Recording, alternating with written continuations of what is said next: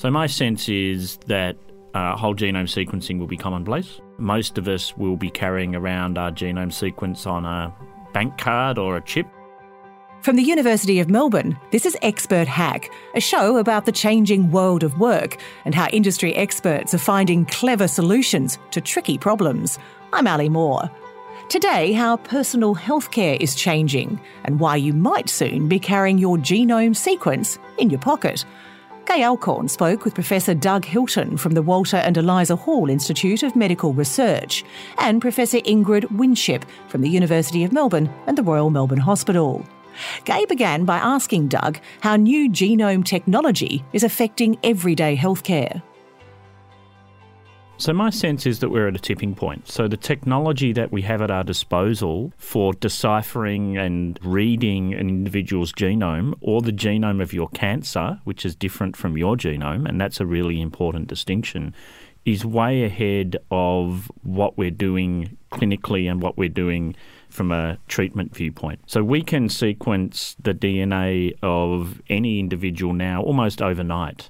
And then with the use of computers and mathematicians, we can begin to understand what that information means. But the capacity to apply that to everyday healthcare is the point where we're not quite at yet. The challenge for us is how we translate the technology that we have at our disposal into something that can be used in everyday healthcare when you might be talking to your general practitioner who may not be up to speed with all of the new technologies and implications of the technologies. Do you agree, Ingrid, we're at a tipping point? Oh, absolutely. I think the technical possibilities are there. The application is at best patchy. So I think it would be fair to say we're using genomic technology for testing, but in most branches of healthcare, that is yielding an answer which actually is a single gene disorder, and then we're acting in the same classical way as we have before. There are some areas, though, that genomics is leading the way, and you can do genomic testing on my constitutional DNA, in other words, the genes that I inherited from mum and dad, and look at the genome that way. But you can also take a tumour and interrogate that tumour by genomic technologies and look for the changes in the genes in that tumour. These are not changes that you inherit in the main. They're not changes that you're born with or predispositions. That's a different group of genetic information. But the actual changes, the signature within the tumour, gives you much more information about the tumour than we've ever had before. So what does genomics and precision treatment mean for the average patient then? How can we expect to be treated? I see the genomic analysis and the use of genomic technology as being about more precise diagnosis. So what it allows us to do, and this has been a pathway that we've been on for 50 years, and that is if a woman presents with breast cancer, we don't think of breast cancer as a single disease. And for any of the listeners that have had relatives, women or men, who've had breast cancer, we start talking about what the cancer is positive for. That is, what markers are expressed by an individual's cancer that might be different from other women's cancers. And we can have things like triple negative and single positive and double positive breast cancers. And knowing which markers an individual's cancer is positive for then leads to more tailored therapy. So one of the things that occurs is if we, for example, work with leukemia, we've known for a while that there are characteristic changes in different types of leukemia. Some genes are turned on and some genes are turned off. And what another branch of precision medicine aims to do is to find new pharmaceuticals, new medicines that will target a particular change that leads to cancer, but not be effective for other types of changes. So it's about going from treating leukemia with a very blunt chemotherapy that has a lot of side effects to trying to identify a change that has occurred in an individual's blood cells to drive an individual's cancer, and then finding a very specific treatment that targets just those blood cells with those changes, leaving other cells relatively free. And that's great because it means you can have an effective treatment without having the horrific side effects of chemotherapy. So hand in hand with precision diagnosis, we also need precision treatments, and they often take a lot longer to develop. So where we'd like to be in 30 or 40 years' time is to have an understanding of all of the different genetic changes that cause cancer, but then to have an arsenal of medicines that we can use and deploy depending on an individual's changes to target just those changes that will lead to great outcomes for the patient.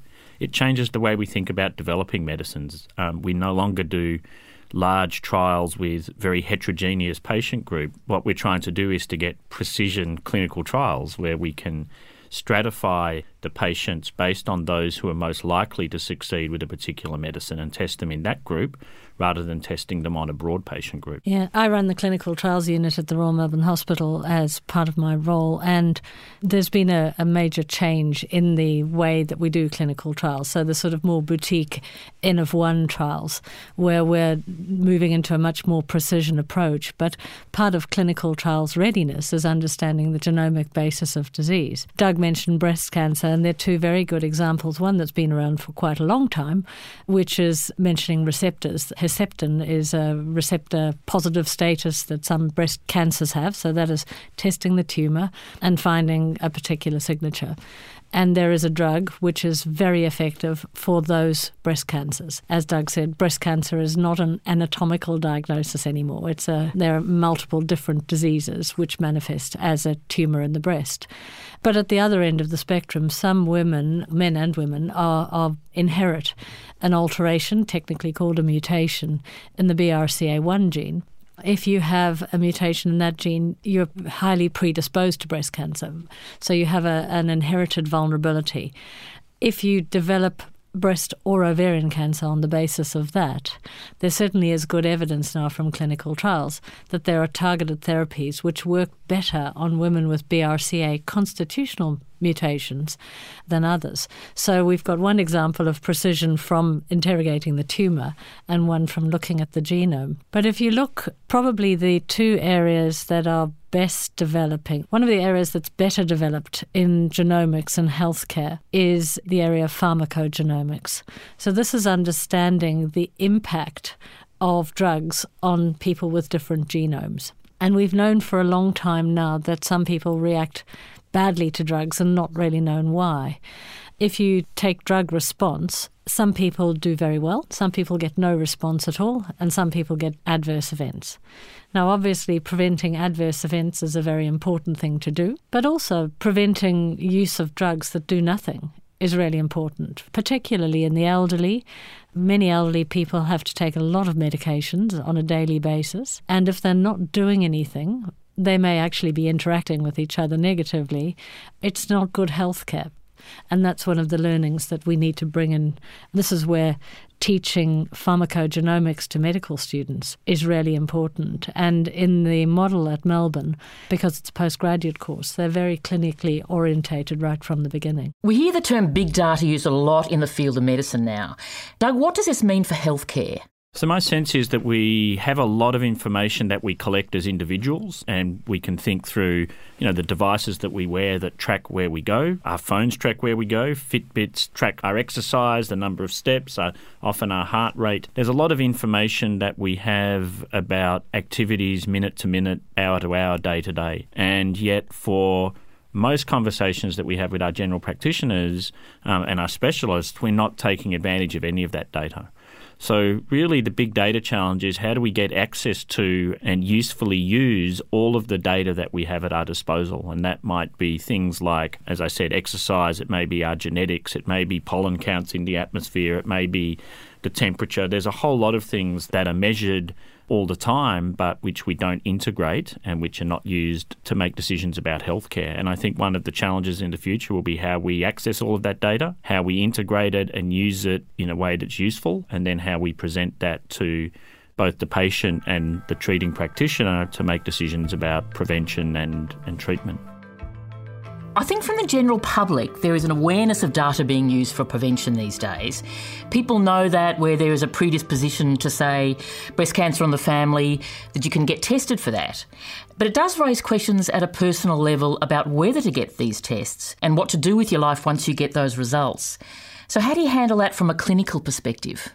One of the big ethical issues at the moment that we're grappling with is healthcare is very focused on you get sick, you go to the doctor, you have a test, you have a treatment. And it's not focused on prevention. And it's certainly not focused on precision population health, which is what we're trying to do. But if we actually had better knowledge about what we were predisposed to, we could modify the factors that we can't modify. So I can't modify my genes, but I might be able to say, well, I'm genetically predisposed to A, B, and C, therefore I will do the following things. Now, that presupposes that human behaviour changes as well, and we all know that that's not quite straightforward.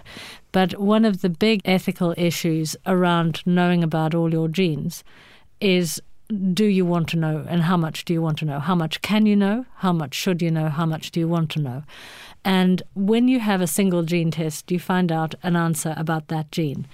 We're already grappling in the clinical scenario with the fact that we do panels of genes, so they are roughly appropriate to the clinical reason that somebody's come to have that sort of testing.